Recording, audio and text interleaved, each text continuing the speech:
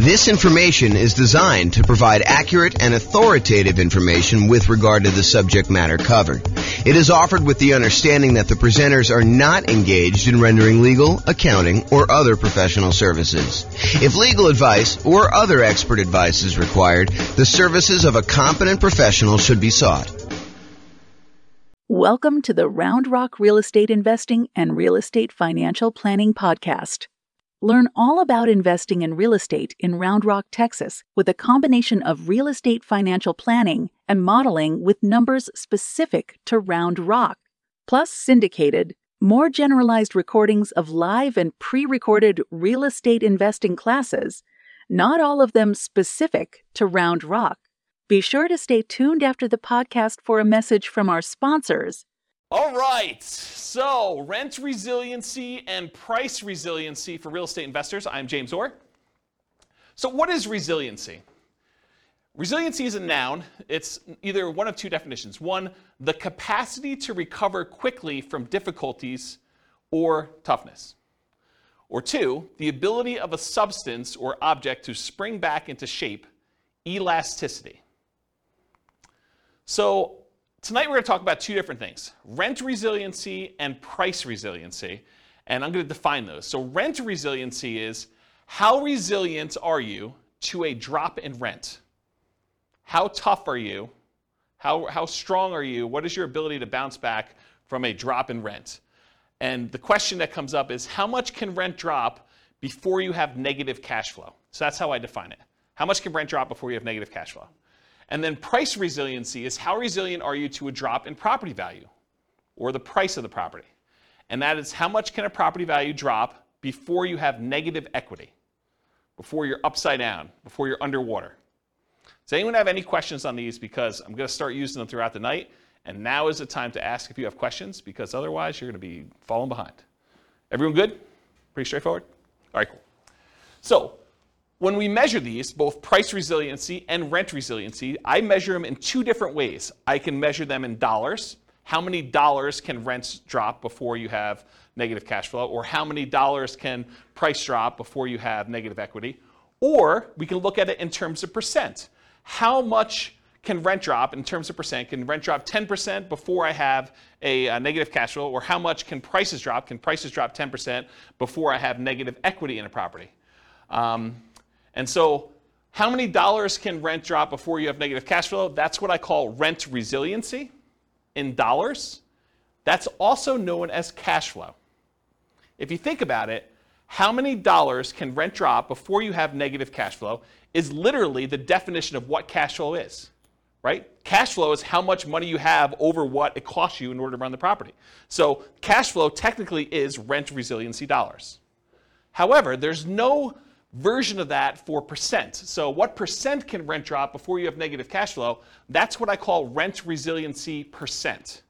And there's no equivalent. It's not like there's a version of this where you can look at that, okay? So rent resiliency percent is probably the odd one, but rent resiliency dollars is my fancy name of calling cash flow. Does that make sense, everybody? Okay. How many dollars can price drop before you have negative equity or you're upside down or you're underwater? That's what I call price resiliency dollars. That's equity, right? That's literally what equity is. Equity is how much you have over what the mortgage balance is. And so how much can prices drop before you get to negative equity, or you're underwater, is literally how much equity you have. So price resiliency in dollars, also known as equity. What percent can property values drop before you have negative equity? That's price resiliency percent. So that's what I call that. And there's no other equivalent for that, okay? Any questions on these? All right, cool. You guys know I'm really informal, right? You can ask questions if anything comes up. Okay, cool. All right, so measured by either the property or the portfolio. So resiliency can be for a specific property in your portfolio. You could say to me, James, how resilient is 1234 Main Street to a drop in rent? And you can look at that. Or you could say, James, how resilient is my entire portfolio to a drop in rent? What is the average drop in rent I could have on each property before I have negative cash flow? Or you can look at it on an individual property. So you can look at these either in a per property basis or overall as your portfolio. And we could either look at this from a total perspective, where you add up all the rents, you add up all the expenses, and you could see how much rents can drop before you have negative cash flow. Or you could look at it as, I take all the rents, I divide through by the number of properties I have, I take all of the expenses on the property, I divide through by the number of properties I have, and then you can look at how much it is on a per property basis on average. Does that make sense? Okay. All right, so you could look at this as either a snapshot in time. You could say, right now in my portfolio, how resilient am I to a drop in rent? Or you can say, over a long period of time, over the next 60 years, what does it look like? How resilient am I at each point in time for a drop in rent? So you can look at it either as a snapshot or as the thing over time. And you could say, look, 5 years from now, I plan on paying off a property, or I plan on refinancing a property, or I plan on buying a property, or I plan on selling a property. And you could say 5 years from now, at that snapshot in time, month 60, let's say as an example, what is my rent resiliency, or what is my price resiliency at that point?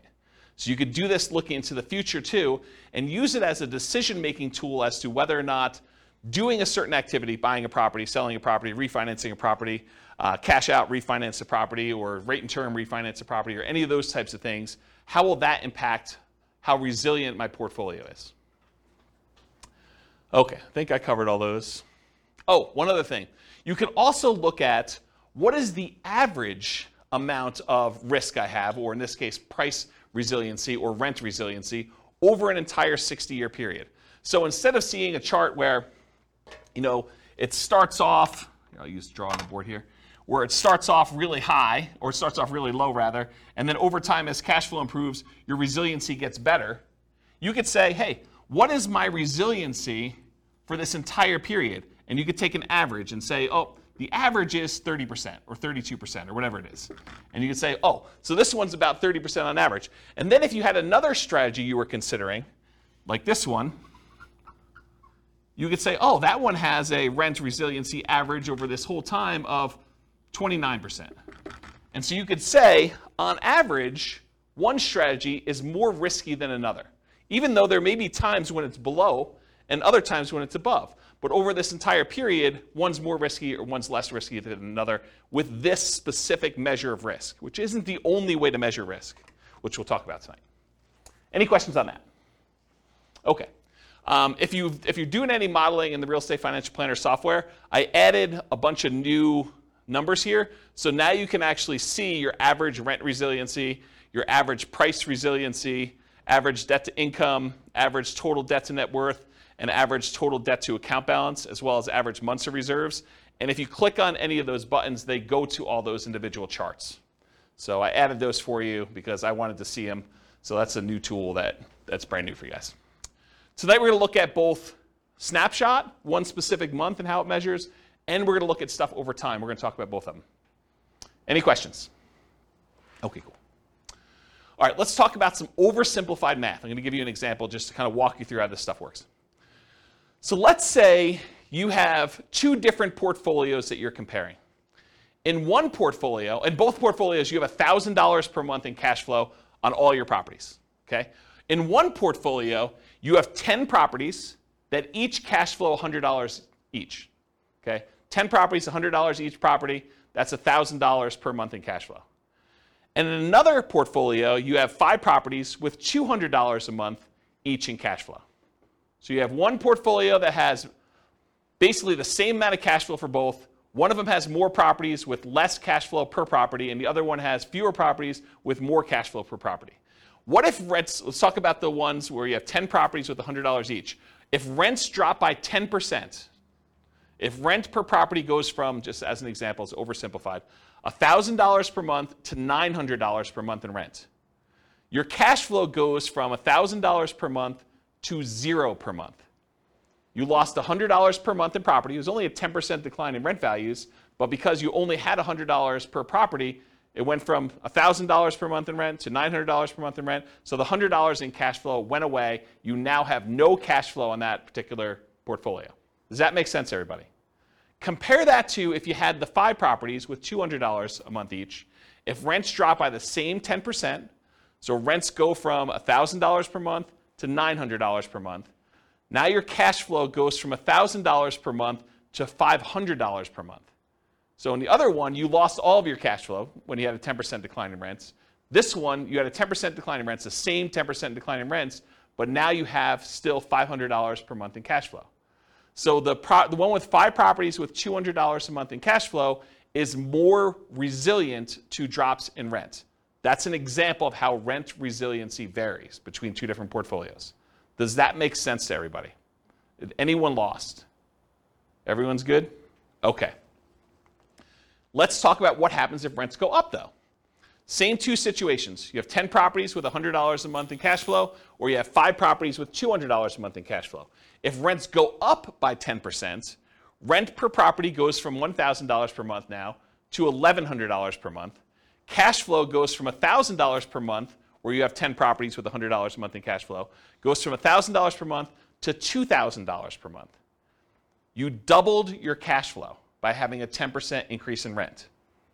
Okay, and we discussed this, I remember discussing this in the real estate partnerships class, where I kind of showed you how cash flow changes. I think Ben and I were talking about this, how rent went up by 3%, and we talked about how it's like $50 more in rent, so it's like you only really increased by 3%, but really the cash flow doubled. Remember this? We talked about that? So this is the same idea, right? Where you have a $100 increase in rents, but now cash flow is doubled on you. But if you have 5 properties, and they're doing $200 a month in cash flow, if you have rent increased by the same 10%, then the rent per property goes from $1,000 per month to $1,100 per month, just like the other one, except now cash flow goes from $1,000 per month to $1,500 per month. Only an increase of 50%, where the other one doubled. This is another example of how resiliency works, except it's the opposite now. Property values, rents actually went up in this case, and so your cash flow did not increase quite as fast because you were more leveraged, essentially. Does that make sense? Okay. Now let's talk about equity. We just did rent resiliency. Now let's talk about equity.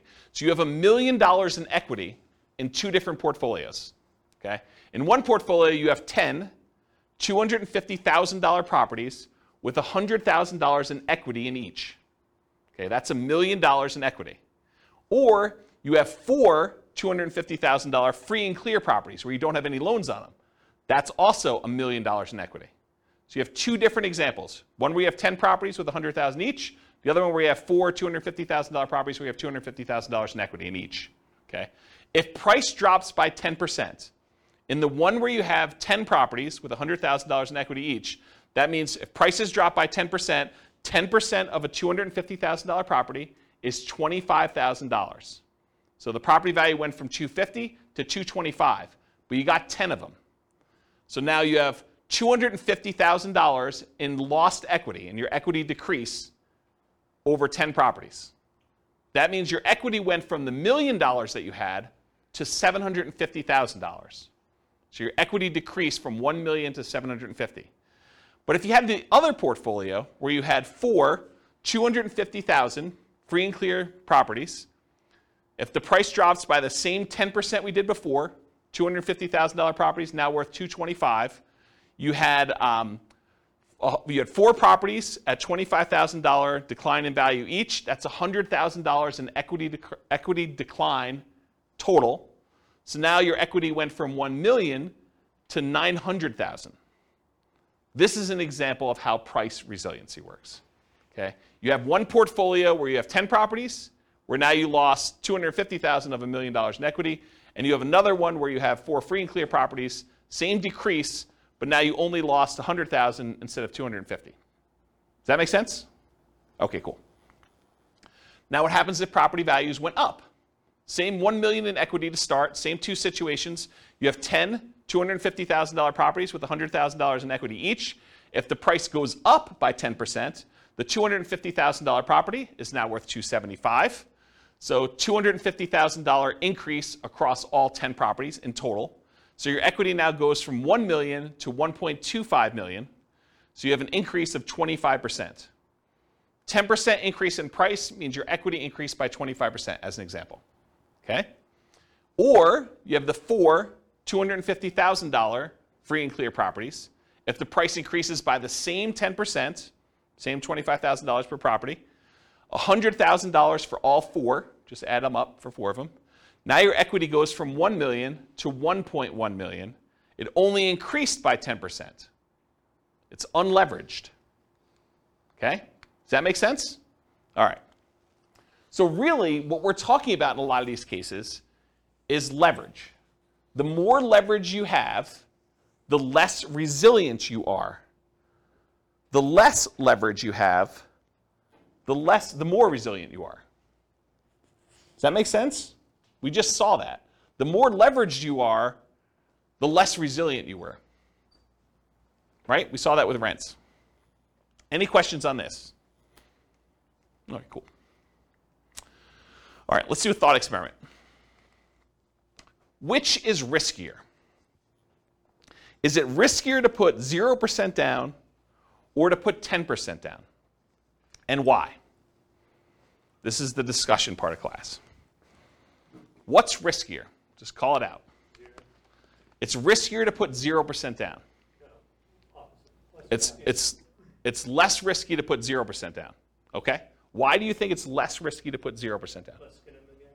Less skin in the game. So if you put no money in the deal, you don't have any money to lose. Interesting perspective, right? I think a lot of people would be surprised to hear that. They'd be like, well, you put more down, maybe you have more cash flow, so it's probably less risky to have 10% down from that argument, right? And if property values went down, having a 10% cushion before you're a negative, that's interesting. But on the flip side, both that and the previous kind of resilient slide on leverage, even though I agree with you, the hard part about me thinking about that is other stocks or real estate, that's true on paper, but only if you sell. So if you've got enough portfolio to withstand the tide, it doesn't matter because you're not going to sell every low. So what you just went to is this idea of paper losses. If property prices go down but you don't sell, you don't really have a loss until you sell. You don't have a realized loss until you sell.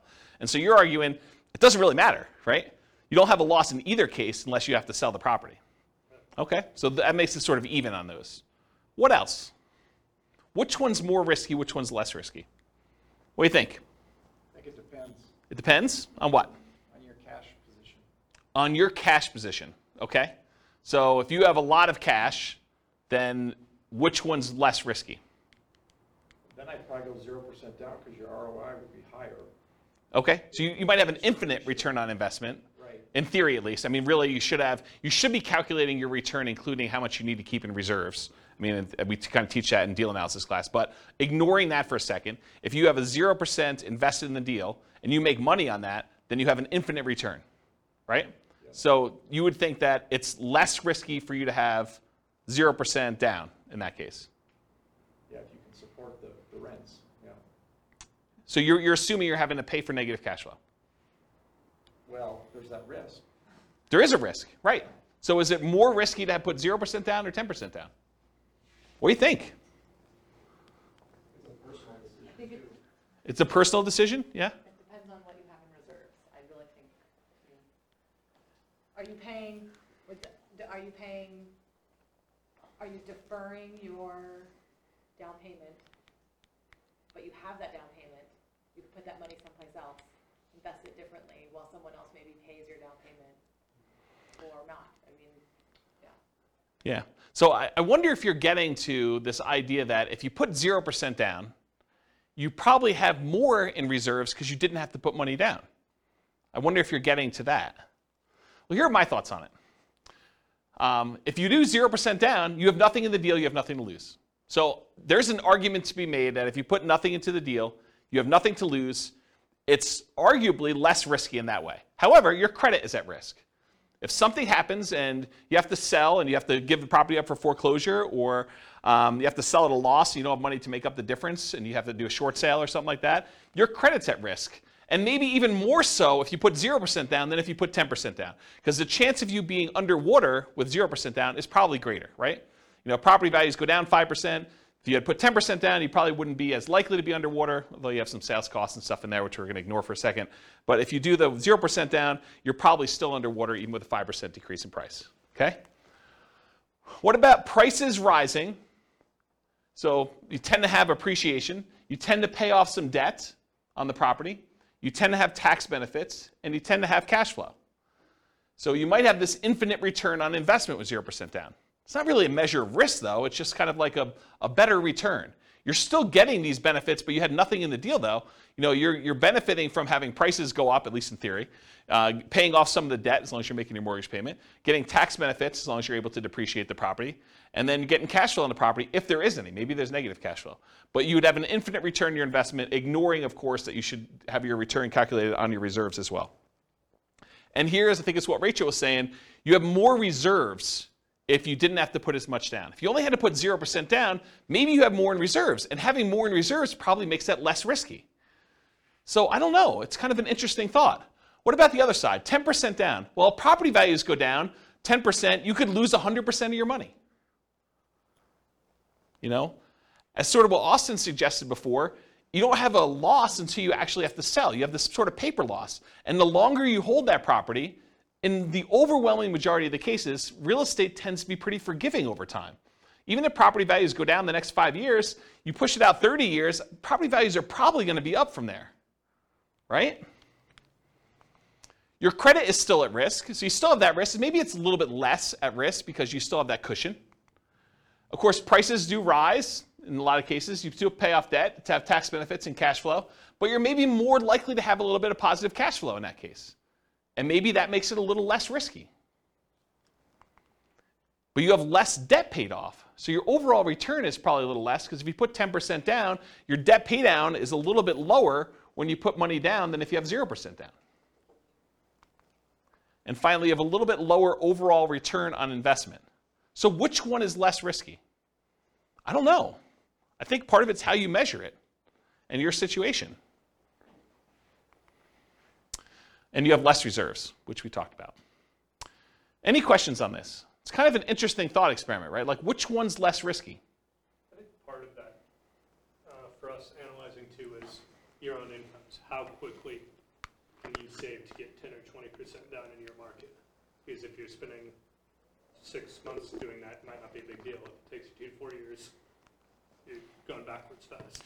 So Austin's almost suggesting that how long it would take you to save up that 10% might be another factor in which one's riskier. If you can quickly save up that 10%, it's probably less risky for you, I think is what he's suggesting. If it would take you a really long time, that's probably a bigger risk. Your ability to replenish losses you have, I think is another way you're thinking about that. That's interesting, yeah. Any questions on this? Good little thought experiment. Okay. Measuring risk in real estate investments, which is largely what we're getting at, right? Aren't we sort of getting at this kind of rent resiliency and price resiliency? Aren't we sort of talking about a way to measure risk? So what are the different ways we can measure risk in real estate investments? Well, number one is probably one of the most common ways because your lender typically uses it to determine how risky you are for being able to qualify for a loan. It's called debt to income. Debt to income measures how much debt you have compared to how much income you're making, including rental properties. It's often used by lenders to qualify you for loans. So if you ever heard, DTI, what's your ratio for DTI or how much debt to income do you have? It's what lenders use to determine how risky you are to loan money to. So it is definitely a way to measure risk when you're investing in real estate. Probably one of the most common ones. Another one though, and also used by lender, is your debt service coverage ratio, often abbreviated DSCR. That measures how much income you have from your property compared to your expenses on the property. It's a ratio of your income on the properties to your expenses. And a lot of lenders want to see 1.25 or something like that. They want to make sure that the income you have in your property can more than cover your expenses. Okay? That's another way that we measure risk. Here's one you may not have heard of. It's debt to net worth. How much debt do you have? If you add up all your mortgages and any other debts you might have, car loans, student loans, anything like that, credit card loans, how much debt do you have compared to what your overall net worth is? And when we use net worth here, we're also talking about any equity you have in properties.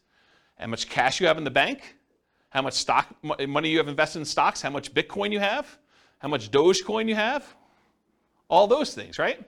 So it's your overall net worth, your ratio of your debt to your net worth, okay? But if you think about it, debt to net worth, certain types of net worth are more liquid than others. It's hard to get at equity. What's up? I thought your net worth already It does. So I'm confused by It does, but your ratio, But your ratio, I mean. the ratio of how much debt you still have to your net worth is a measure of how risky it is. But your net worth, in this case, you've subtracted your debt off. Yes. Okay, got it. Yes. That's a great question. Rachel asked, so your net worth typically has all of your assets minus what all of your debts are on your assets. And so you find out what your overall, your like net is after all of your debts on your property. And yes, when we do this calculation, we're saying how much debt you have now divided by what your net worth is. Got it. Yep. Just want to make sure. Yeah. And think about it this way. Let's use a really basic example. Let's say you're a Bill Gates type of guy and you have $1 million and you owe $10,000.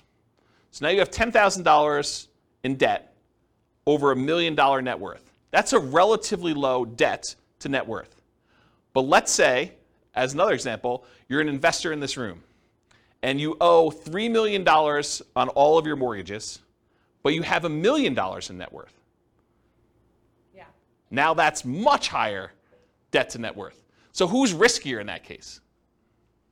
Right? I think the person who has $3 million in debt and only $1 million in net worth, as an extreme example. Yeah. Okay? So I was getting to this point though. So when you think about your net worth, what does your net worth consist of? It consists of equity in your properties, your account balances, any type of investments you have, any cash you have, things like that. But some of that is not easily accessible. And if poop really hit the fan, you might not be able to quickly get at equity in your properties, especially if property values are declining and you're really trying to like pull money out for some reason to save yourself from some type of decline or something like that. It may be really hard to get at your equity. So another measure of risk, which is slightly different than this one, is your debt load compared to your liquidity. So I call that debt to liquidity or debt to account balance if you're actually in the software doing these calculations.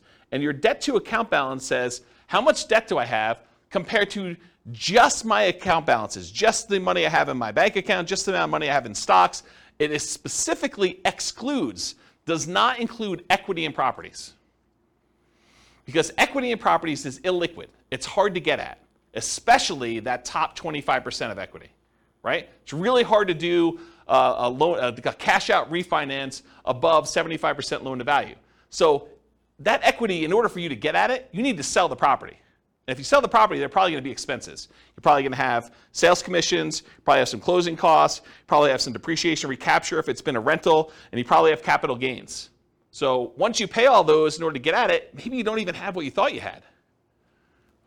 So this idea of debt compared to your liquid net worth is another way to measure risk. And in fact, I think it's a better way to measure risk because it sort of shows, how able you are to handle issues with your properties, liquidity-wise.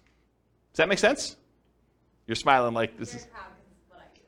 debt to liquid net worth? Yeah. Yeah, it's another measure of risk. Yeah. Okay, so far we've covered debt to income, commonly used by lenders, debt service coverage ratio, another one used by lenders a lot, debt to net worth, which I don't think many lenders use, but I think it's a really good metric, and debt to liquidity or debt to account balances. What about reserves? Isn't reserves another measure of risk?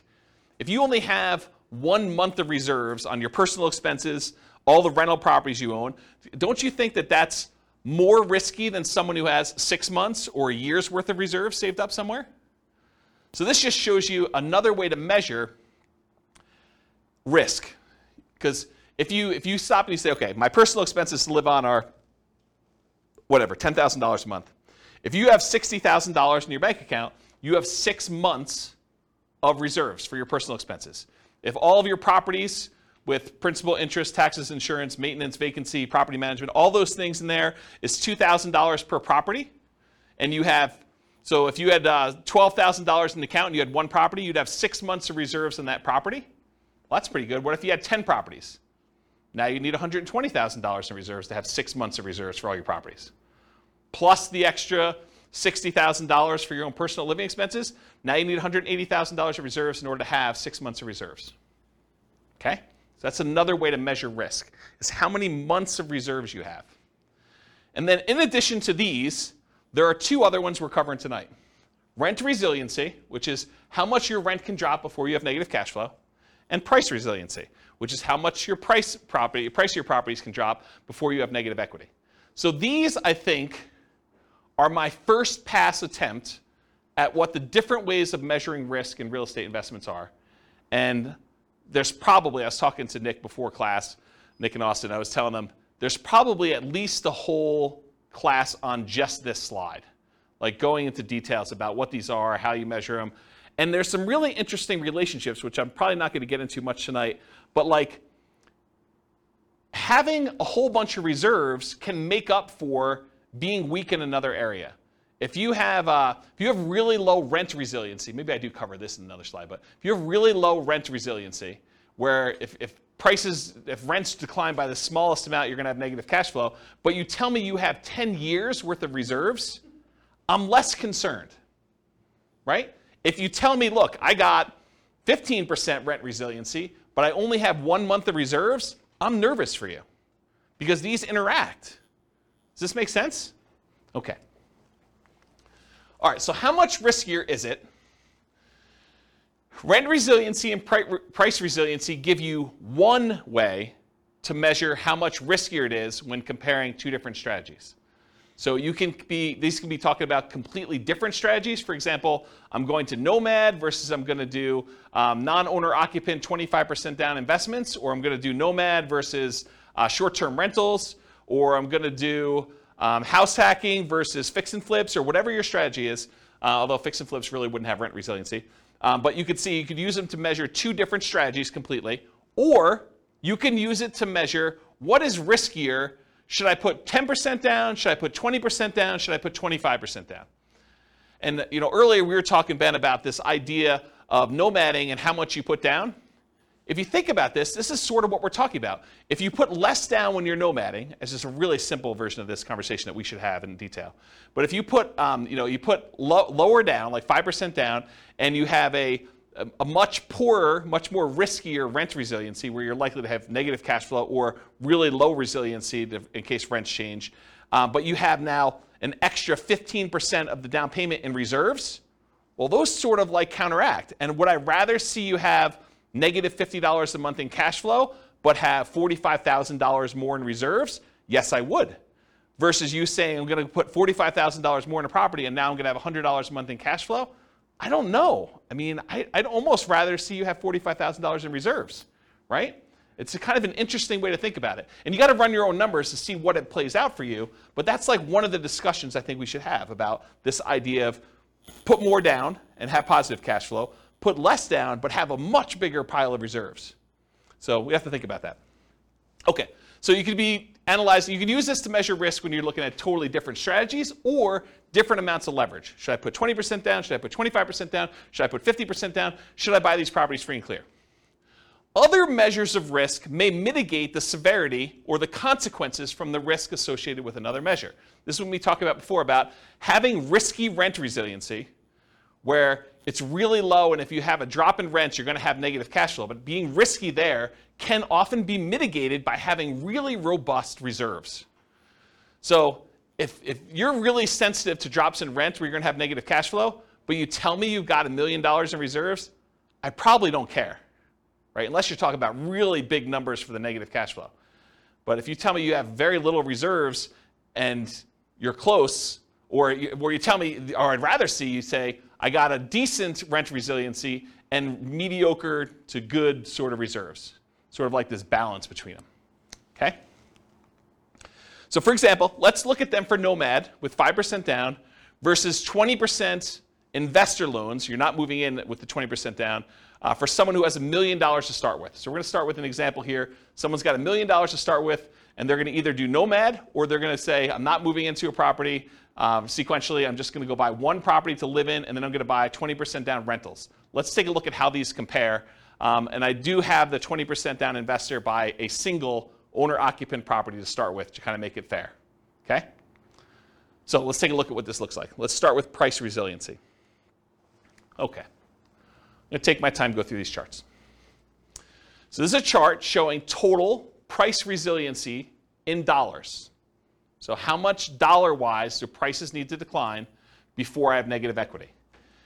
The red line is showing you 20% down non-owner occupant. And remember, price resiliency in dollar is essentially equity. So really, this is a chart of how much equity they have in all their properties. Right? That's what I'm showing you. We started with $1 million, and we either do the nomad strategy, where you're buying properties with 5% down, moving in, living there for a year, converting the last one to a rental, buying the next one, putting 5% down, and you're repeating this process until you have 10 rentals and 1 owner-occupant, versus someone who is buying 1 owner-occupant property and immediately putting 20% down to buy 10 rentals as quickly as they can with that $1 million that they have. So in this case, they're able to buy the 10 rentals really, really fast in like 10 months. Okay? So you'll see, as far as how much equity they have in their properties, when they do 20% down, they're buying these properties really, really fast, and it's growing very quickly at the beginning. Then over time, you just have this normal appreciation curve.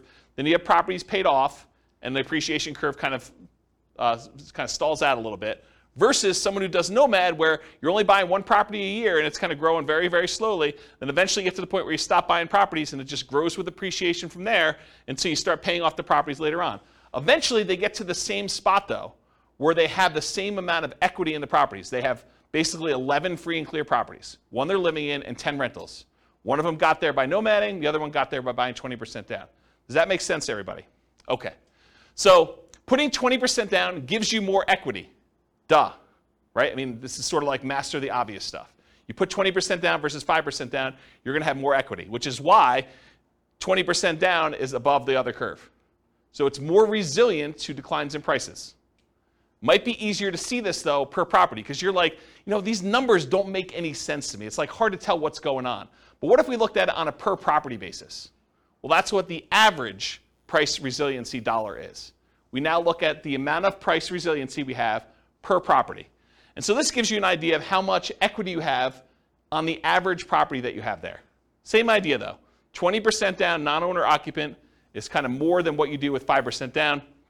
Interesting thing, though, with nomad, you live in the property for a year. And my definition for average price resiliency dollar, I exclude your owner-occupant home.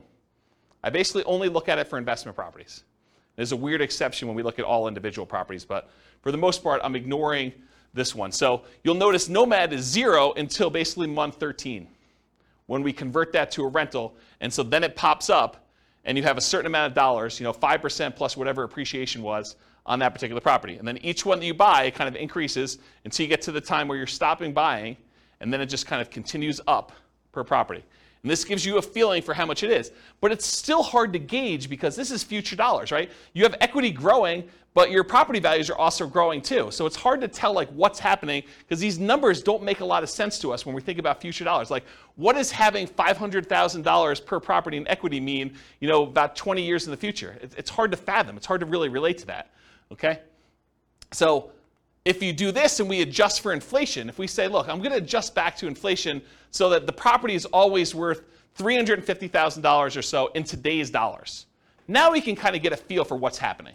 This is showing you average price resiliency dollar, but now it's adjusted so that these numbers make sense to us because we're talking about adjusting back into today's dollars. So, this has, when the nomad kind of pops up there, we have, I don't know, whatever that is, about $40,000 or so, maybe a little bit more, and each one you buy kind of increases until you get to the point where after you're stopping buying around year 10 or so, you got about $100,000 on average across all the properties that you bought over time for all the nomad ones. But the ones where you put 20% down, it's probably $180,000 on average. Okay? So you can just kind of see how this works. And eventually you get to the point where you have 100% of equity. So the property values are worth about $350,000. You have about $350,000 worth of price resiliency. The property value can drop the full value of the property before you have negative equity because you don't have a loan. Does that make sense? And these are slower to get there because you delayed buying properties. It takes you longer to get to the point where, on average, all of your properties are paid off because they staggered a year out. And these were only staggered by like 9 months or 10 months in order to get all 10 bought. Does that make sense, everybody? Okay. So these are in inflation-adjusted dollars. Helps you think about how much property values might need to go down with the properties. You understand it now, not what it will be worth in the future. You may also see that we're only measuring rentals. That's why nomad's at 0. Any questions on this one? But that only assumes, well, that also doesn't take into account how much out of pocket you had to put down to get to the same result. 100%. We are not including how much you had to put down in order to get to how much equity you have. You're right. Because rent resiliency, or price resiliency in this case, doesn't include the amount you put in. It's really just how much can prices drop before I have negative equity. I'm assuming that's, for the math that was used, it was the same interest rate for both? No, they don't use the same interest rate, because when you put 5% down on an owner-occupant loan, it's probably a little bit better than you putting 20% down on a non-owner-occupant loan. So I use different interest rates. I actually looked them up. Yeah, so this is interesting, because we're going to have a slide later on where I show you which one gets to financial independence faster, and it surprises a lot of people. Because you'd think, I don't know, 20% down, it should get there faster or whatever. I mean, you're going to look at it, you're going to see. Yeah. All right, any other questions on this? I think I'm about to switch gears.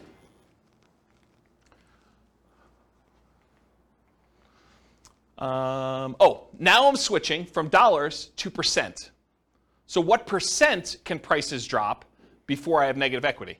And you can see when you put 20% down on the first property, you basically have 20% that can decline before you have negative equity. When you have the nomad property, until it becomes a rental, it's 0. But then as soon as you do this, it's probably closer to like this 8% range. Why is it 8% after a year? Because you put 5% down, I assume property values are appreciating at 3. So now property values can go down by like 8% on this first one before you have it. And each time you buy a new property, it sort of increases to get to this point. So you could see how resilient you are to declines in value, percentage-wise. No longer talk about dollars, because in a lot of ways, don't we want to know percent? Don't we think in terms of percent? We don't often think, look, we're buying properties. What if they go down $72,000? Well, $72,000 of what? If we're talking about $1 million property, that's very different than if we're talking about a $300,000 property. So really, don't we want to think in terms of what percentage decline we had on the property value? So I think percent makes a lot more sense. So you can see here, though, and then eventually you get to the point where you can have 100% decline in value when your property is free and clear, and you don't have any negative equity. And the nomad one takes longer to do. The total and the average look almost identical. The charts look almost the same.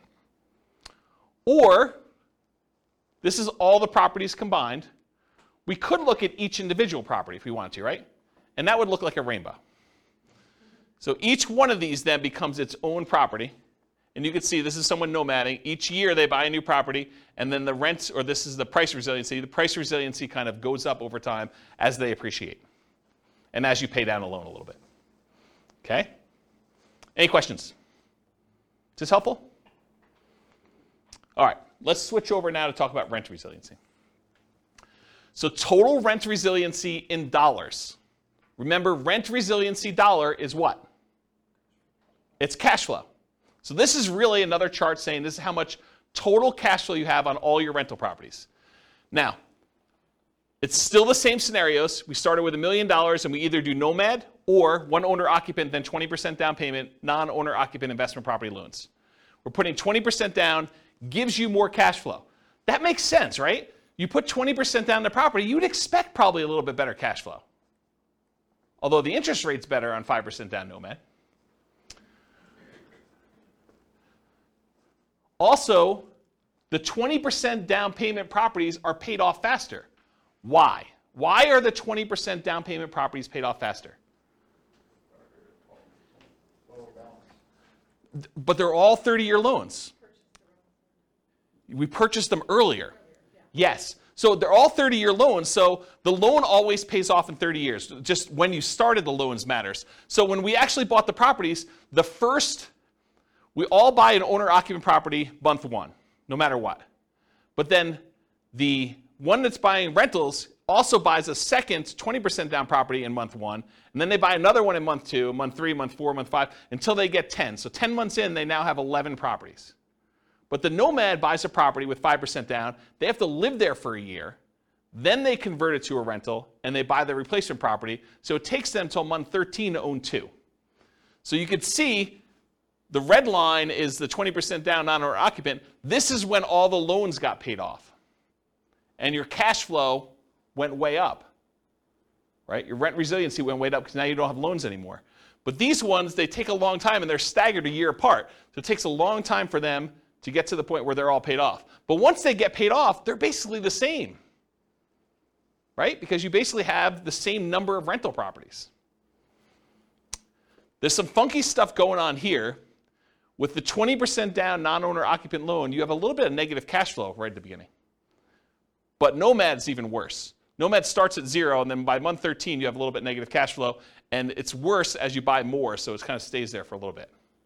Okay? So, yeah, let's go to the next slide. So now this was just regular dollars, so it's kind of hard to tell like what's happening. You're like, okay, what does it mean to have $50,000 worth of cash flow in year 30? I don't know. So let's take a look at it now if we adjust back to today's dollars. You could see a little bit more about what's happening here, but really you could see what the total cash flow is as if it was cash flow in today's dollars, sort of adjusted back for inflation. And you can see eventually they get to the point where it's just under $20,000, like $19,000 probably or so, in cash flow per month on all 10 rentals, net. So this is inflation adjusted dollars. It helps you think about how much total rents on all properties might need to go down with the property as you understand it now, not what rents will be worth in the future. Okay? Now this is average per property. So before we were talking about the total amount on all 10 rentals. Now we're saying how resilient are we on an individual property? It shows you, about here in year 10 or so, you're probably about, $500 or $600 per property in positive cash flow on the 20% down, somewhere in that ballpark. And you can kind of get a gauge for that. And then here, later on, you can see kind of what it is per property. So, this is in inflated dollars, but it's probably like $6,000 or so when the properties are all paid off. Okay? Or we could adjust for inflation, and we could see the numbers now. Each property's got about, $1,800 or so per month in cash flow net after everything's paid off.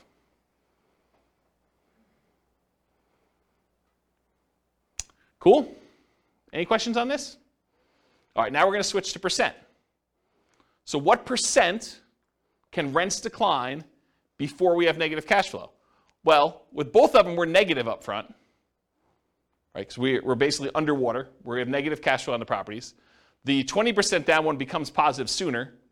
The Nomad one takes a little longer before it becomes positive.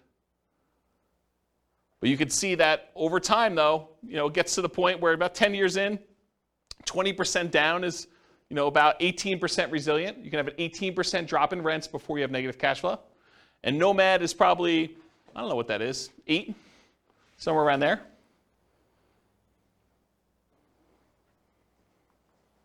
And then this is if you looked at Nomad for the individual properties. You can look at each one individually. Okay?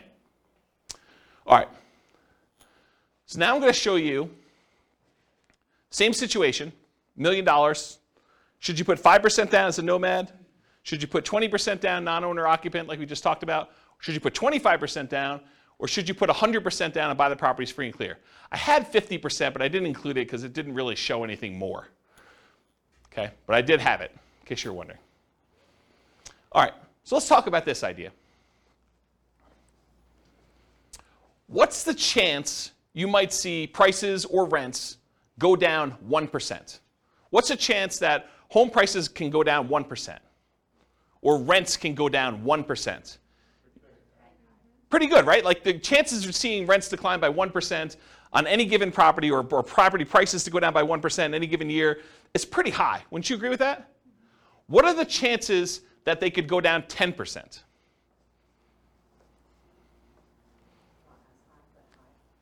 You think it's high? Is it as high as 1%? Yeah, it's much more likely for you to be able to see property prices or rents go down 1% than it would be for them to go down 10%. What about the chances it could go down 25%? Property prices, you have a $400,000 property, now it's worth $300,000. What are the chances that could happen? Could it happen? Yeah, it could happen. Is it more likely that something like that would happen, or is it more likely you'll see a 1% decline? 1%, right? I mean, this is obvious. I'm not trying to trick you. What about 100% decline? Rents go to 0. Property prices go to 0. Could that happen? Maybe. Is it likely? Probably not. So would you agree that we're much more likely to see a 1% decline than a 50% decline? Not a trick question. Seems really obvious, right? Therefore, having a rent resiliency of 20%, where rents can decline by 20% before you have negative cash flow, is much less risky than having a rent resiliency of 10%, where rents can go down by 10% before we have negative cash flow, because we're much less likely to see a 20% drop than a 10% drop in rents. Because the chance of it going down 20% is much more unlikely than having a 20% rent resiliency, it's probably not 2 times better. It's probably more than 2 times better. Does that make sense? There's a point where, look, you really want to have a 1% rent resiliency or better. You really want to have a 2% one. But once you get up to like 30%, how much better is 35 than 30? Right? I don't know if it's like a lot, because the chance of it getting to 30% decline is much lower. Like the small numbers, it's much more important. It's important to get to a certain number, whatever it is, 5%, 10%, whatever you think is reasonable for perhaps a price decline or a rent decline. But once you get up much, much higher, the difference between those higher numbers, because it's not likely to get there, it's not as big of a deal. So is that a Rubicon then? No, I don't think of this as Rubicons. Rubicons are sort of like things you cross over, you get to where you never go back from.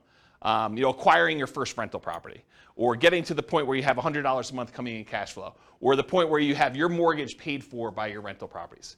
Yeah, things like that. Those are what I think considered Rubicons. Yeah. Yeah, question? So in your rent investor history, what percentage have you seen rents go down? That's a really good question. I don't remember, but I do remember seeing rents decline in 2008, 2009, when you had a whole bunch of people that couldn't or were unable or unwilling to sell their properties at a loss. They either couldn't sell their properties or they were unwilling to sell it at a loss, and they decided to become unwanted landlords, reluctant landlords where they're renting their property out. And then you have a surplus of rentals on the market and not as much demand. And so when you have a lot of demand and a lot of inventory, people drop rents in order to get their properties rented, and so you have declines in rents. And I think that happens, it's sort of market dependent, but our local market, Fort Collins specifically, was much more resilient to rent declines than other markets in other parts of the country. So I think part of it is market dependent, and I probably could look at some charts to try to get a feel for that. There probably is some data that I'll try to find, and we can look that up. But I don't think it's unreasonable to be prepared for a 10% decline. Especially, I think about it this way too. Over the last X years, we've seen a massive run up in prices, a massive run up in rates, in rental rates, rents. Do you think it's unreasonable to give some of that back? When you think of it that way, right? It was only 2 years ago that rents were, $2,000 a month. Now they're $25. Do you think it's unreasonable to go from 25 to 23? And you're still $300 more than you were, a couple of years ago? I don't think that's unreasonable. And so part of it is, what's that? Depends on what you bought the house for. Well, but is it unreasonable to think that it could go back there? Right. It's sort of proximity bias, right? Some type of recency bias, I think is what it's called. I think partly, I get what you're saying logically, but with that being said, I think part of that's also interest rates and new bonds. Yes. Because if that trails up, so right now your PITI, you're looking more towards 3K that every renter is going to have to hit if they're going to go towards a new house, then rates have to go up because they're going to trail that. They're not going to go to, I'm not going to rent for $2,300, but I know you're going to buy for $3,000. Yeah, so what Austin is saying is I think he's sort of pegging rents have to be related in some form or another to what your equivalent mortgage payment will be. And that has not always been true. We've seen transitions in markets where at one point they were parity. It was $2,000 to buy the property with a reasonable down payment compared to about $2,000 a month in rent. And we saw some type of parity with that. But then over time, markets changed where the price to buy a house went up a lot and rents did not creep up quite as fast as those things. And so that can change in a marketplace over time. It's not universally true that always rents are there. Now, what's an interesting kind of way to think about this is you could force that to be true by doing like a rent-to-own or lease option where you tell people, look, the mortgage payment if you go buy this property is $3,000 a month, to use your example, but rents would normally be $2,200. But I'm going to charge you $3,000 a month because if you can't afford a $3,000 a month payment, you can't buy this house. You're never going to be able to actually buy it from me. And if you can't do that, then why am I putting you in here? And so you can almost make a justification for rents that look like mortgage payments when you're selling on the lease option. Does that make sense? So, yeah, that's an interesting point, though. Okay. Any other questions? I think there's some other stuff on another slide, but I think we're done with this one. We good? Cool. So evaluating risk continuing. So what's the chance price or rent will go down on a single property? You know, you have a rogue property in a part of town that goes bad, or, you know, it's not as hot anymore. So what are the chances that it could go down on a single property? Pretty good, right? I think you could see that happening. What's the chance it would be two properties in the same market?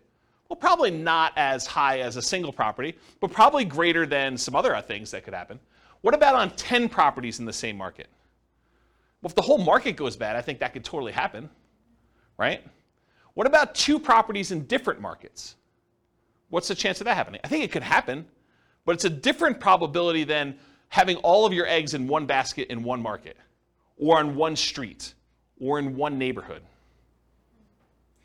Right? There's a couple of people in the room that I'm looking at, okay? I mean, I'm not saying it's bad, I'm just saying that there's an increased probability, so I think you need to account for that when you think about your rent resiliency and your price resiliency, that, you know, you've increased your risk by doing that. What about 10 properties in 10 different markets? Right? A little bit less probability, but it can still happen. So diversification in some form or another, whether that's geographic, investing in different markets, property type, you know, buying some duplexes, buying some apartments, buying some single-family homes, you know, buying some condos, buying some townhomes, you know, all those different types of properties that you can do, or price points, you know, buying some entry-level rental properties versus buying some luxury properties, buying some mid-range sort of properties, or the strategy you're using. I'm doing short-term rentals, I'm doing house hacking, I'm doing you know, fix and flip, or all these different examples. So there's some diversification you can do across all those different things. Excuse me, geographic, property type, price point, strategy. There's more resilience required, suggested, I don't know how to word that, if you're not diversifying, right? I think you'd be prudent to have a more resilient portfolio to increase your threshold for what you want to have in terms of resilience if you're not diversifying in other ways. But if you're more diversified, you probably could get away, not that you should, and there's arguments against this. There's arguments of investing only in the one market that you think is really going to do well and not investing in these other markets just to have diversification where you have a higher risk of those going down, right? I think there's a counter argument to this. But I think overall, it's more prudent to be higher resilience if you're less diversified. If you're doing the same strategy with the same house in the same neighborhood, you probably should be a little bit more focused on being more resilient with your stuff than if you're spread out a little bit, right? This is obvious. I wasn't talking specifically to you, but it felt like that, right? Yeah. Okay. It wasn't intentional. I mean, I'm trying to be helpful. Okay. Yeah. Okay, so average price resiliency in percent. So what percent can property prices go down before you have negative cash flow for those four strategies? For the 100% down, you bought the property free and clear, you could have the property value go down 100% and you would not be underwater because you don't have a mortgage. So that one's easy. That one just goes 100% all the way across the whole time. Wouldn't you be negative past 75? I think isn't about 25% taxes and insurance? No, this is property values. Okay. This is not rents. When we do the rent one, you'll see there is a threshold. But for property values, you have a $400,000 property, you don't own anything on it, it can go down 400K. It can go down 100% before you're negative. And there's an interesting point you bring up, which I have a slide at the end. I think there's a variation on this class, or at least a variation on some of the terms, where we do take into account things like sales costs and capital gains and depreciation recapture and stuff like that. There's a version where we take into account those transaction costs for equity. But this one is simple, right? This one is just pure up equity, okay? So the 100% down one's easy. 100% all the way across. Super, super easy on that one. The next one we'll do Nomad. Nomad, you start at 0, because you basically are not counting the thing that's not a rental. By the time you get to year 1, you convert it to a rental. It pops up here. And this is the average per property. And so it shows you you're at about 8% or so. And then each time you buy a property, kind of comes down, drops down, does this, until eventually it kind of tapers off until you get to the point where all the properties are paid off and you're doing that. That's what Nomad is. 20%, 25% down, that's just a difference in down payment amount. And so the curves are very similar. In both cases, you're buying properties as quickly as you can. I will tell you that with the 20% down, you can get all 10 properties, all 10 rental properties. With the 25% down, you get really close, and I think you need to buy one a year or two later. Okay? So you have a small delay there, but you're acquiring these properties, and you're more resilient with 25% down. This makes more sense, right? You put more down, you're more resilient to a price drop when you do that, and then they eventually taper to the point where they get to be the same when the properties are all paid off. About 30 years in the future from when you started. Maybe minus a year, plus a year. Okay? Any questions on this? Pretty straightforward? Okay. Now this is average rent resiliency in dollars for the three strategies. So when you buy properties free and clear, you have really high cash flow, but you have fewer properties. You only had $1 million to start with. You can't buy 10. You can only buy 3 and change. So 3 until you save up for the next one. Okay? So then your kind of average rent resiliency dollars kind of up here until eventually you catch up with everyone else. But here though, you've got 25% down, 20% down, and Nomad. Nomad starts at 0, then it has negative cash flow. The 20% down one has some negative cash flow. The 25% down one has positive cash flow from the beginning. And the curves are very, very similar. The ones where you put 20 and 25% down, the properties get paid off. And so your cash flow really improves here.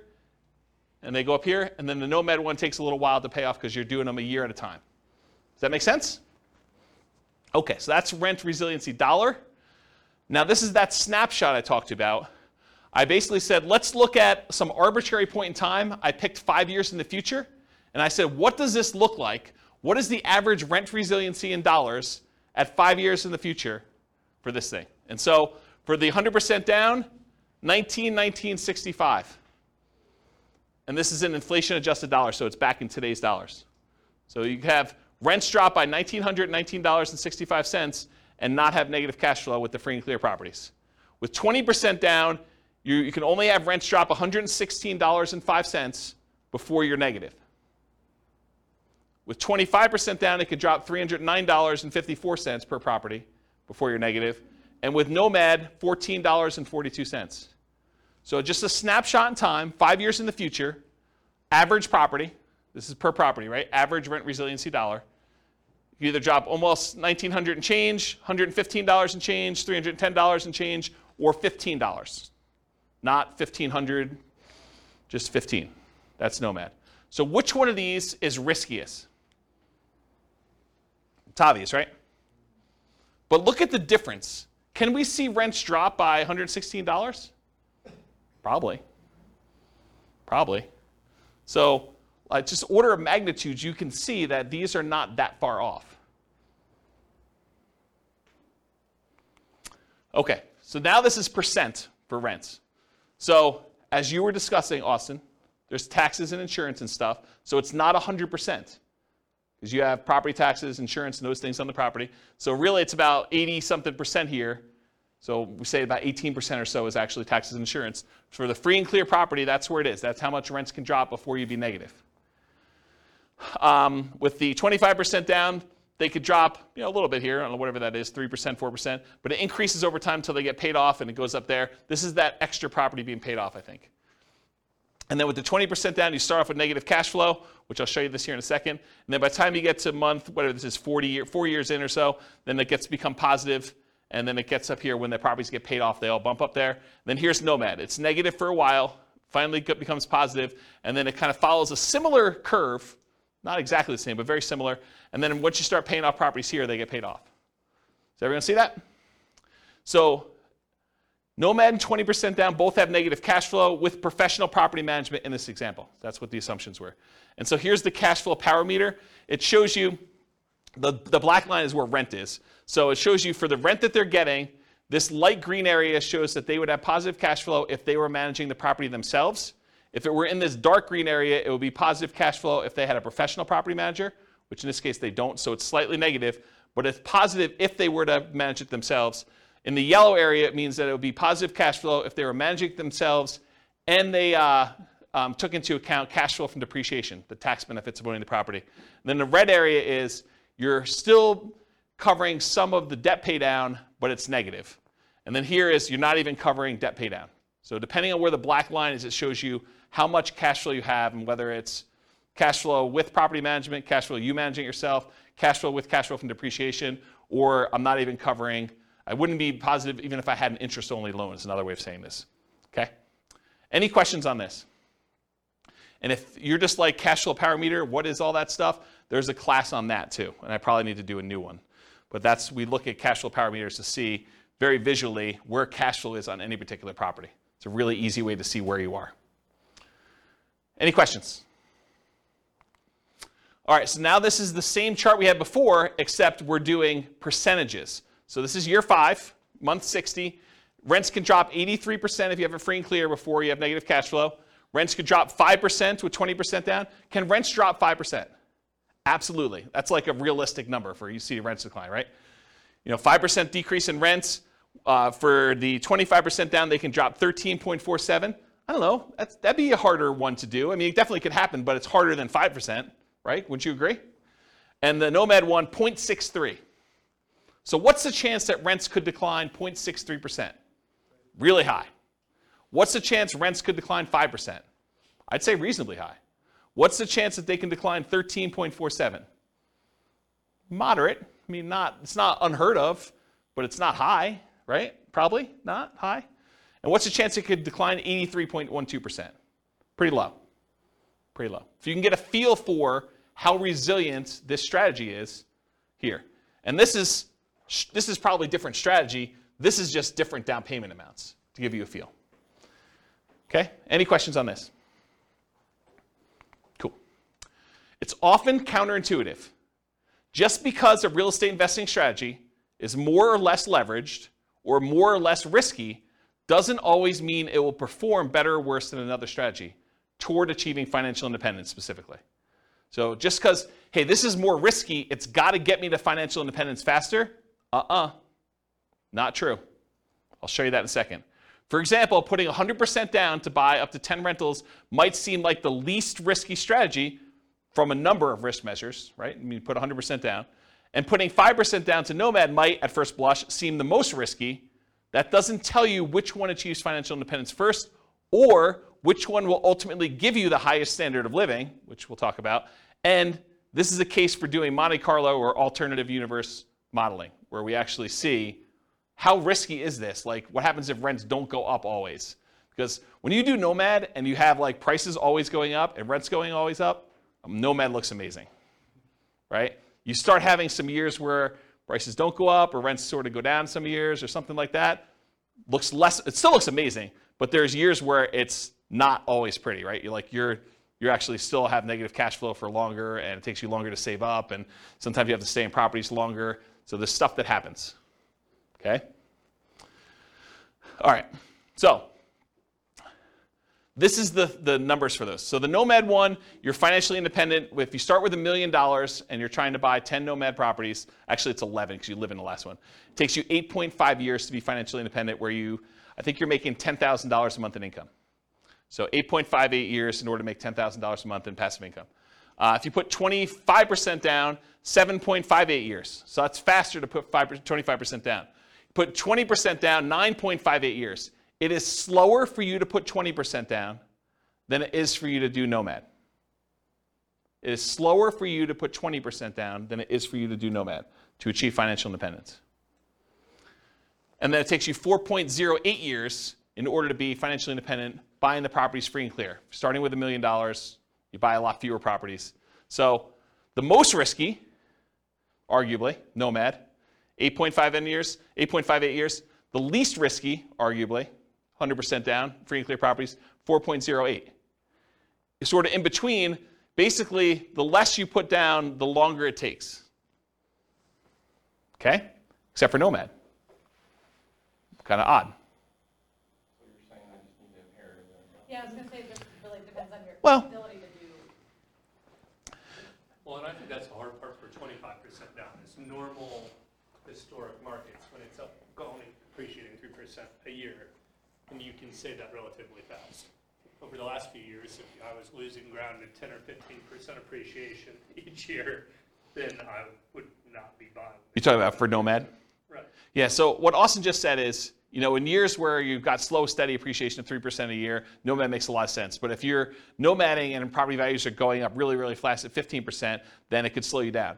Yes and no. Any properties that you own, you're benefiting from that. So it depends on where you are in your cycle. If you're like just about to start and you're seeing properties going up 15%, yeah, it's harder because it's the goal is moving away from you all the time. But if you have the money to do down payments, there's other options. If you don't and you're saving up anyway, you just do what you can. You kind of use the market that you have, but any properties that you bought, you do benefit from those. You have, you bought 3 properties, and now you're doing your 4th one. Great. The 3 properties you own went up 15% a year. That's awesome. So it's this kind of weird situation with that. And I think Nick in the back said something like, now I just got to inherit $1 million. And this was sort of like a setup as an example to show you how rent resiliency impacts different choices if you're starting in one particular position. I've got a couple other examples from the previous classes we did where I show you how those look at for price resiliency and rent resiliency and what they would look like. So you'll see those, which those ones, they were basically right out of college earning whatever it was, $70,000 a year or something between the two of them, right? So you'll see what those look like. Okay, any questions? All right, cool. So this is their standard of living. It shows them what percentage of that $10,000 a month goal they're earning, adjusted for inflation. And so you can see they all achieve it pretty low here. But look what's interesting about this is Nomad eventually, it doesn't happen at the beginning, but Nomad eventually has the highest standard of living. They're earning the most amount of money later on. And part of that is them paying off properties. This is when they pay off their owner-occupant property. These over here paid off their owner-occupant properties here. Basically month 360s. They all bought it at the beginning. Okay? So the one where you did 100% down, you don't have the 10 properties right away. It takes you a while to acquire them, and so it takes a long time to do that. The ones where you're doing 20 and 25% down, those are very similar curves. Okay? So you have the highest standard of living with Nomad too, which also is probably counterintuitive to a lot of folks. Okay? This is just when you buy the properties in case somebody wanted to ask me about it. The Nomad one, you bought one in year 1, you waited a year, you bought another one, waited a year, bought another one, bought another one, bought another one, until eventually you get 11 properties. 1 you live in and 10 rentals. For the 100% down, you could buy 3 up front. It takes you a little while to save up for 100% down on the next one. Then you go up to 4, 5, 6, 7, 8, 9. It takes you a long time to buy the 11th property, one that you're living in. And the one you're living in is 5% down. And then 20% and 25% down. The 20% one, you're able to buy all 11 right away within the first year. The other one, it takes you a little while to save up for that last 25% down payment. Because $1 million does not quite get you enough to do 25% down with the property I picked. Okay? All right. I'm going to run through these pretty quick. So for those that came to the previous classes or on the podcast, buy and hold real estate investing strategy, this will look really familiar to you, but this is sort of another perspective on that class. Because in that class, the only thing we covered was when they achieve financial independence. We didn't talk about anything else because I didn't have time. So we basically went over all this, all the different strategies in buy and hold, which I'm not going to go into detail, and we looked at how fast they achieve financial independence. Now I'm going to show you another view into what's going on and show you what their price resiliency looks like. And so these are all the different strategies combined. I'm not going to break them out and kind of go into detail, just to give you a view of approximately where these are, right? So prices can decline by the time they start acquiring properties in this 20% range to maybe 40, maybe 50% range. And then finally, when you stop acquiring properties, it just increases over time. So that's how they tend to trend for buy and hold. And this is for what percentage prices can decline before they'd have negative equity. Okay? And then these are all the different rent resiliencies, curves for all the different ones. Again, I'm not going to go into any individual one, but you could see they're in this sort of like 0 to 20% for a lot of this time, maybe a little bit higher depending on whether they have a lot of extra cash flow like short-term rentals or something like that, because that's really what this is measuring. And then it kind of goes up over time where they all get paid off. Okay? And then I picked the arbitrary time frame just to compare them. This is year 20, month 240, just to see what happens. And I wanted to show you 15% down payments are still relatively risky even 20 years in. Only a 6.3% rent resiliency or 1.92% rent resiliency, depending on which one of the two 15% down payment options you chose. All the other ones, though, I think are pretty reasonable, right? I mean, we talked about, do you think rents are able to go down 22%? What about 11%? I mean, that can happen, but it's not crazy close, right? You know, you start getting at 1.92, that's pretty close before you have negative cash flow. So these are the 15% down options, and then these are all the other buy and hold ones, depending on which one you're looking at. Does that make sense? Just so you can see visually like approximately where they are in relative sizes. Okay? Any questions? Cool. All right, let's do the same thing for that Nomad real estate investing strategy class. Again, in that class, we went over all the different time it took them to be financially independent. We didn't go into any other detail. We didn't talk about net worth. We didn't talk about any risk. We didn't talk about, cash flow or, debt service coverage ratio or debt to income or anything else. So really, we just covered that. Now, this is if you do price resiliency. The blue one that's really weird is the lease option one where you're buying properties, then you have to stop buying until you can afford the next one and they get cashed out. So there's some weird stuff going on with the blue one, just ignore that one. But the rest of them sort of trend in this, I don't know, once you get up to steady state, 25 to 50%, and then of course as they get paid off, they increase from there. So you can see relative price resiliency in that, what I would consider to be a reasonable range. There's nothing kind of abnormal there. And then here's rent resiliency. Again, the blue one is that lease option one, which is kind of wacky. But then here, it builds up. Nomad kind of builds up over time as you acquire properties and you hold them longer, and you add another property, and eventually you get good cash flow. But it takes some time to get there, and kind of cash flow increases here until the properties start getting paid off. That's what they look like for rent resiliency percent. Any questions? And for comparison, this is year 20. Do you have a question, Austin? Yeah. For the short-term rental. Yep. For 5% down, I'm assuming that was done year 2 or yes. starting year 2 then? Yes. You start your short-term rental year 2. And then, do you remember what kind of cash flow or additional rent you were projecting for that? Yeah, it's in that presentation, but I don't remember. It wasn't crazy though. I remember at the time thinking it was a pretty reasonable bump. I bumped up expenses on it and I bumped up income on it. So that the net income was higher, but it wasn't like 2x or anything like that. It wasn't that extreme. It wasn't even close to 2x. It was a reasonable bump. And you could change those assumptions, right? You can go copy the scenario to your account and just change the model. Yep. So this is month 240, year 20. The same one we did before where we had some of those that were in that 5% or whatever it was, 2%, whatever the numbers were there. And I just want to show you that the average rent resiliency by year 20 for Nomad, they all look pretty reasonable to me. I mean, there is a 7.76 one. I'm pretty sure that's the lease option exit one, which is wacky anyway. All the other ones, though, they seem kind of reasonable. I mean, the lowest besides that is 11.9%. Not great, but not horrible. And there's some that are 30%. Right? Doesn't seem unreasonable to me to have the ability to have rents drop by 20% before you have negative cash flow. Seems pretty resilient. Any questions on this? I think this is the last one I'm doing for these. House hacking. Again, this was that house hacking real estate investing strategy class where we covered all the different times it took to be financially independent. I'm not going to go over that again. But then here is the price resiliency for those. Very similar to a lot of the other ones where between 25% and a little bit less than 50% prices can decline for the bulk of the time here. And then, of course, when they're paid off, they get a lot better.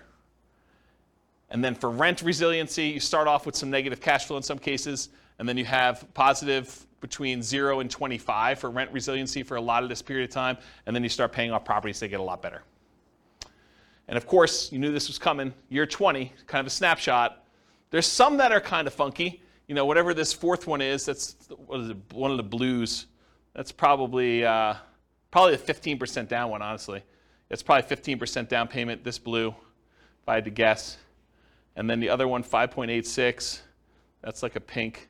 Yeah, they're all the 15% down ones. So these are all these low 5.86 ones are all 15% down, which that's the lowest rent resiliency you have. All the other ones, well, I guess 5. What's 5? That's a green one. Oh, that's probably 15% down too.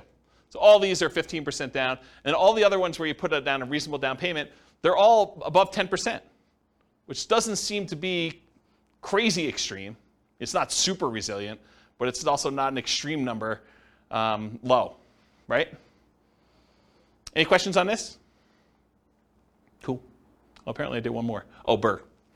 BRRRR, again, same thing. BRRRR, real estate investing strategy class. There are 3 different strategies we did with BRRRR, which is the buy, rehab, rent, refinance, and the optional repeat process to do those. And it just shows you kind of where these are. Price resiliency, a little bit better because you're buying properties. They've got a little bit of equity in them.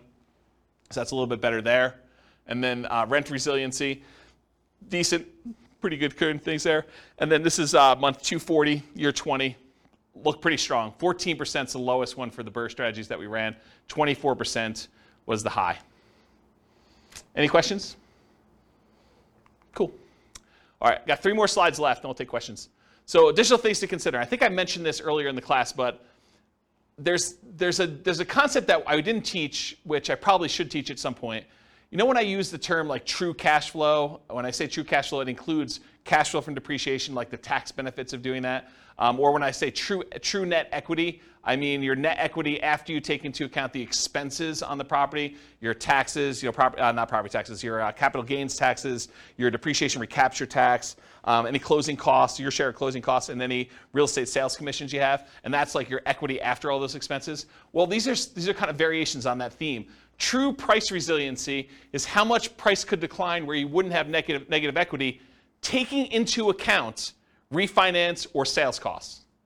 So like all the costs we just talked about, this would be a calculation. True price resiliency would be where you do take that into account. And so how much could prices decline knowing that you have to pay all these costs if you were to sell the property or you had to refinance it? What would be your kind of number there? And so that's kind of a variation on the theme. And then the same thing would be true for true rent resiliency. How much could rent decline where you wouldn't have negative cash flow, accounting for cash flow from depreciation, that tax benefit you get by owning the property too. So right now, if you think about it, we talked about rent resiliency all night. But really, if rents declined by 10%, you'd still have this weird buffer of the tax benefits of owning that rental property, provided you were still in that period of time where you can get the depreciation, right?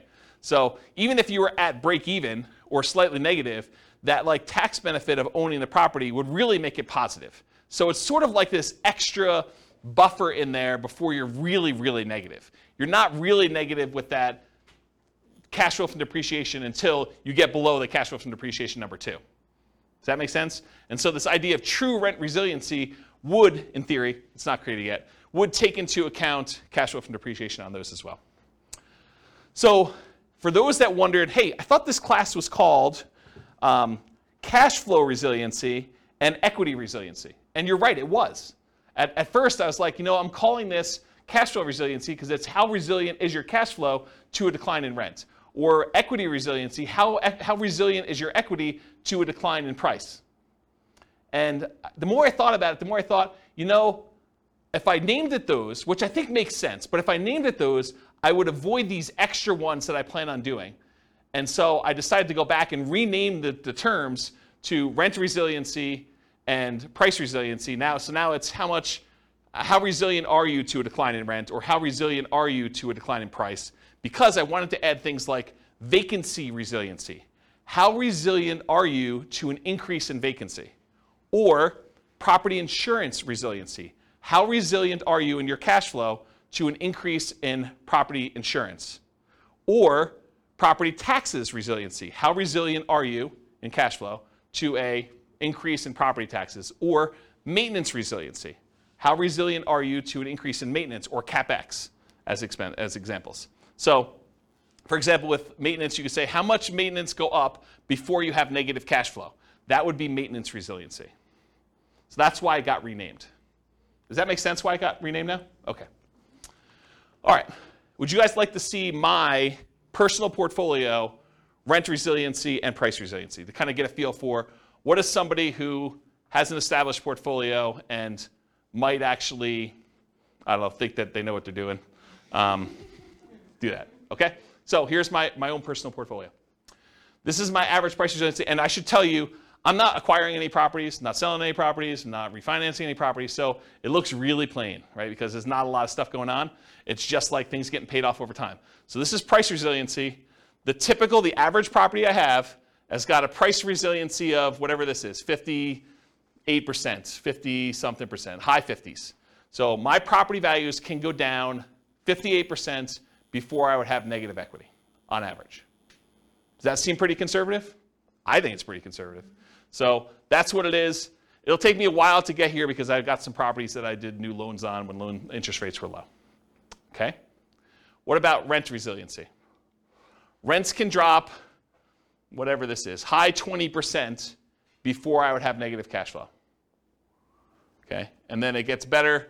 Eventually, when I pay off all the remaining properties where I did a refinance all at a bunch of time, then it goes up to about 80% decline where I can do that. So that's about what I personally have, it is what I personally have in my portfolio. Does that help you guys, give you some insight as to what I think is a reasonably conservative number? I also have a lot of months of reserves, way more than 12. Way more than 12. So even if this was lower, I would feel really comfortable. Make sense? Yeah. So to get here, Yeah. I mean, this is your years into this. Yes. Did you start at those low? No. Yeah. Nope. You didn't start here. No, I didn't start. You started at those higher risk, like. Yeah. leverage.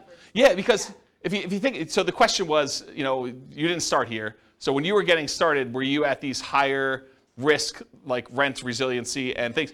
Yeah, you have to, because if you think about it, by definition, if I put 25% down to acquire property, well, I have whatever it is, 25% things before I could do that, right? So yeah, now I'm, with the equity you have in your property, now I'm at 50, whatever that is, 55, 58, I don't even know what the number is, but it's not 25 anymore, right? What's the longest property you own? Oh, not very long at this point. You sold them, Yeah, this has been turnover.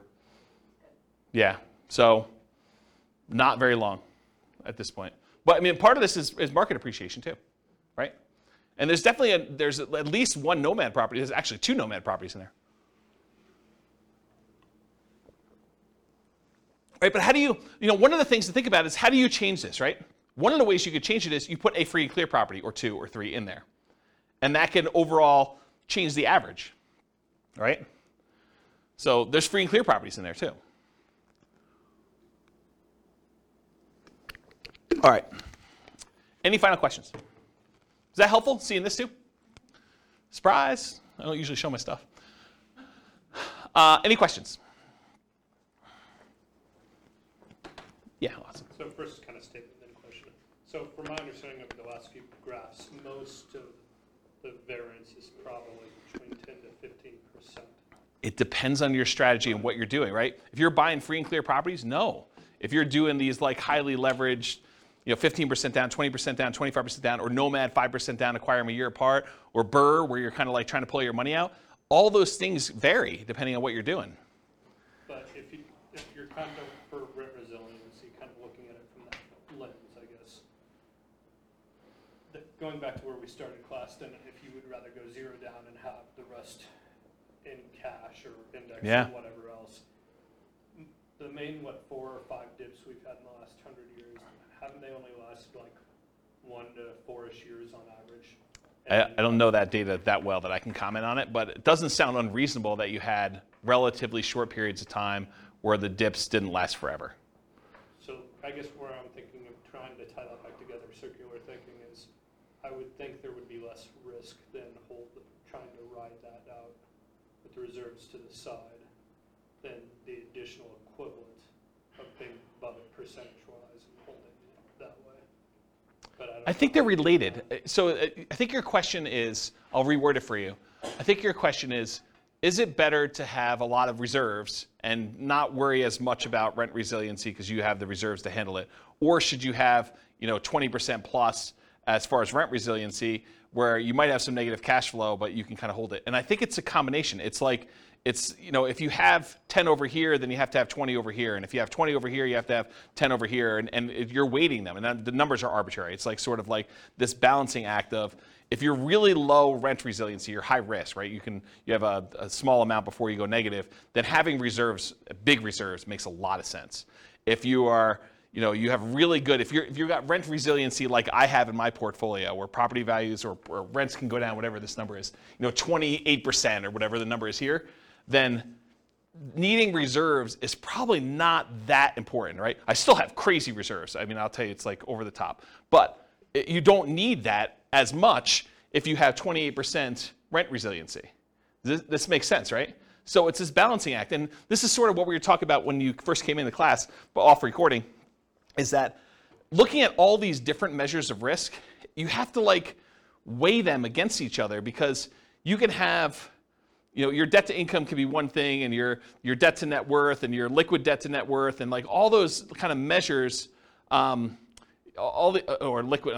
to liquid net worth, like all these measures can be kind of coming into play, and you're like, well, if I'm going to have this, then I definitely want to have on the upper end of reserves. Or if I'm going to have this, then I definitely want to keep this there. There's probably a whole class I should do on reserves that will cover a lot of this, right? It'll like pull from all these different classes with the rent resiliency and the kind of measures of other risk and things of that nature, and show you how I think reserves should change based on that. I think there's like a minimum, and then I think you probably should have more. Just as one example, if you're going to have negative cash flow when you're buying a nomad property, I think it's prudent to take whatever the negative cash flow is, set that aside as part of your reserves, and X number of months of reserves, right? I think you already know that you're going to have this amount of negative cash flow, so that should be part of your reserve calculation to begin with, plus then 6 months or 12 months or whatever you're doing for that. Like, that's the way that I would think about it. And so there's a whole bunch of things like that that I probably need to teach in a reserves class, and which I'll put on my list. I'm sure that'll come up in a question for how I'm going to choose the classes in the future. So, does that answer your question? Okay. Any other questions? Was this helpful? The kind of like rent resiliency, price resiliency. I know like there's some parts in there where it may get a little bit slow because I'm showing you a lot of charts and they're really similar, but I do also think that seeing a bunch of different examples gives you a feel that you can't get. It's almost like you have to work through the math problems in your book, and it's boring and not fun, but then you get a much better feel for like what the range of how they work are. So sorry, but I think it was helpful. So cool. Thank you all for coming. I will see you all soon. Bye-bye for now. You're welcome. With home prices up, mortgage interest rates up, and rents up, but not quite enough to counteract the higher prices and interest rates, cash flow on rental properties in Round Rock is harder than ever. Book a call with the Real Estate Financial Planner to apply our proprietary 88 strategies to improve cash flow on your rentals. See the show notes for a link to schedule your call and improve your cash flow today. If you're a real estate agent, lender, or professional in Round Rock that wants to help our real estate investor listeners, consider reaching out to learn about collaboration opportunities with this podcast. We'd love to add more value to our listeners by having you assist our investors buy, sell, and finance their real estate investments. See the show notes to schedule a call to discuss collaboration opportunities.